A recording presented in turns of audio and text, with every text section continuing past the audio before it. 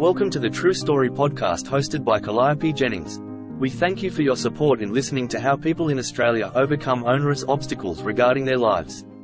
As always, the show notes are attached to this episode on all listening services. Today's episode is Unflagging Physician.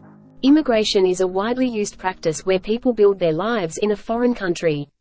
This may include searching for a job, building a family, owning a home, and exploring the new country for its hidden gems. Today I am joined with Dr. Nargis Akhtar for her experience in becoming a female immigrant doctor. The process of Nargis having her credentials recognized, along with the fact that she was a woman, both presented considerable difficulty. Nargis, please introduce yourself and tell us your story. What is your name and age? My name is Nargis Akhtar and I'm 34 years old. When did you arrive in Australia? I arrived in Australia around mid-2018, around May-June. How did you become a doctor in Bangladesh? Bangladesh runs an MBBS program that runs 4 phases and exams throughout 5 years. After that, there is a compulsory logbook-based internship year in our own opt-in state. Was it hard moving to a foreign country for the first time? Yes, definitely. Months before moving, I've had to look at my options for pursuing a career in medicine for Australia. My spouse and I were looking at housing arrangements and finalising my immigration documentation for successfully getting into Victoria. What was going to be hard to leave behind? Before the moving process, my whole life was spent with my parents in a small town in Chattogram. This one was called Shatkania. I was going to leave behind my family, all my childhood friends, and my family's irreplaceable cuisine. Apart from infrequent Skype calls, it was going to be hard not to be with the people I grew up with. What were you looking forward to in Australia? Well, my main source of excitement was for my career. I was very excited to experience the similarities and differences between the two countries in being a general practitioner. I've noticed that in Bangladesh there is more of a focus on practical-based skills straight away. This has led me to have more physical autonomy over my actions as a physician. Appropriately communicating with our patients was more inherent through our hospitable culture. Australia, on the other hand, focuses more on theory-based learning for at least 2 years. This allows a doctor to consolidate their knowledge through exams and simulations before any patient interactions. Well before medical school, the students are expected to learn about moral and ethical standards. What's beneficial for the patient? When there is no best option, which one is overall preferable despite its drawbacks? What can't I interfere with as a doctor? What can I suggest as a friend that looks beyond the patient's diagnosis?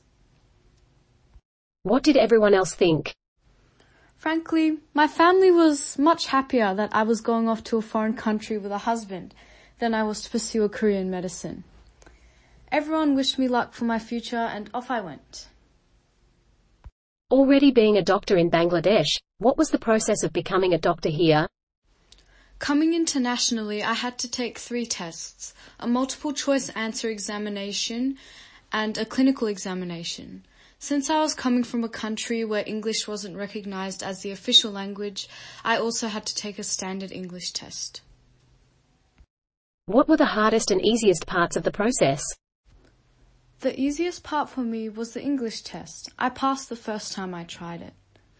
The hardest part, however, was preparing for the clinical examination, which I had to take twice. Being a doctor is same in learning the theory, but practicing is drastically different.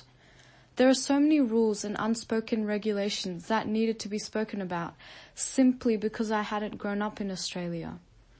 It was difficult to readjust myself to a whole new way of things. An example was how some medications approved in Bangladesh were unheard of in Australia, and vice versa. How did you manage this process with a spouse and child underway? Thankfully for me, my husband was working in telecommunications at that time, so we were financially stable enough to live comfortably with a child. During this time, I had to juggle priorities between taking care of my child and studying strenuously for the exams. How did your language barrier affect your experiences in Victoria? It's not that I didn't know how to speak. I think I could speak English very well. It was how everyone else only perceived me as an immigrant with an accent.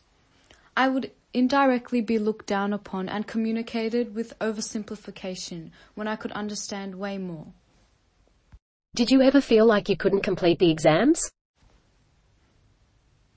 There were days where the whole world seemed against me. The baby was screaming, my husband had hours left at work. I had no friends that I could talk to or ask favors from. I was unable to use my years of training. I had worked so hard for what, another test? Sometimes it felt like I had made no progress since passing my HSC exams.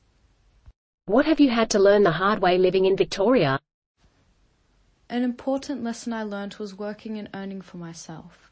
In Bangladesh, I had gone through the stress of study and exams, but everything else was pretty much there for me. My family had provided me with shelter, food, and house staff for my whole life. Yes, things like a driver or a maid are very easy to hire in Bangladesh, even with mid-range salaries. I'm so grateful for all of my parents' support, but I feel like if they taught me how to fend for myself from an early age, I would not have been under as much stress when arriving in Victoria. How did it feel when you got your registration to work? The moment I opened the email from AMC and saw that my registration application had been accepted, I was ecstatic. All my hard work had paid off. I was now able to be a doctor both in Bangladesh and Australia. That night, my toddler, my spouse and I all went out for dinner to celebrate. What does your typical workday look like now? I get to work around 9 a.m. and end work around 5 p.m., depending on how much admin paperwork there is. What I love about my job is the range of patients I see within those 8 hours. I have the privilege of tending to young developing children all the way to elderly patients with a magnitude of life experiences. How does your ideal day take place between work and home? In a work day, I drop off my daughter to the childcare in the morning and my husband picks her up after he finishes work for the day. I don't like bringing work-related tasks home as that dampens the quality of being at home. On the weekend, the family does everything together, from doing the laundry, buying groceries, cooking our dishes for the next week, and on occasion going out to explore more of Victoria. Are there challenges you still face? I just wish my parents were here to see how far I've come, especially my mother.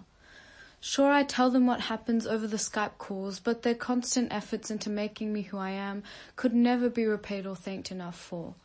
My mum didn't come from a background involving education. She was married off and expected to magically raise her children.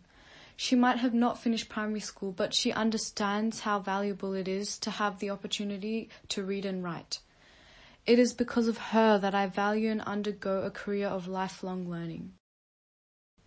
Who helps you with your goals and achievements?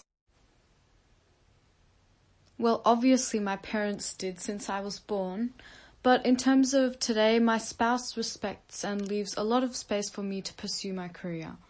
My daughter keeps me excited about medicine and how I created a form of life from scratch.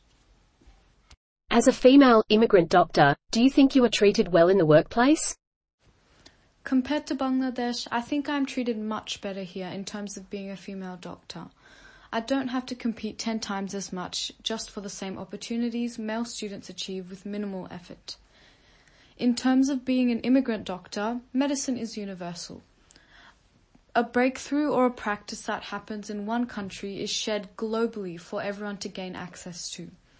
In the workplace, I am just as much of a doctor as everyone else, regardless of what my high school grades were and where I completed my training.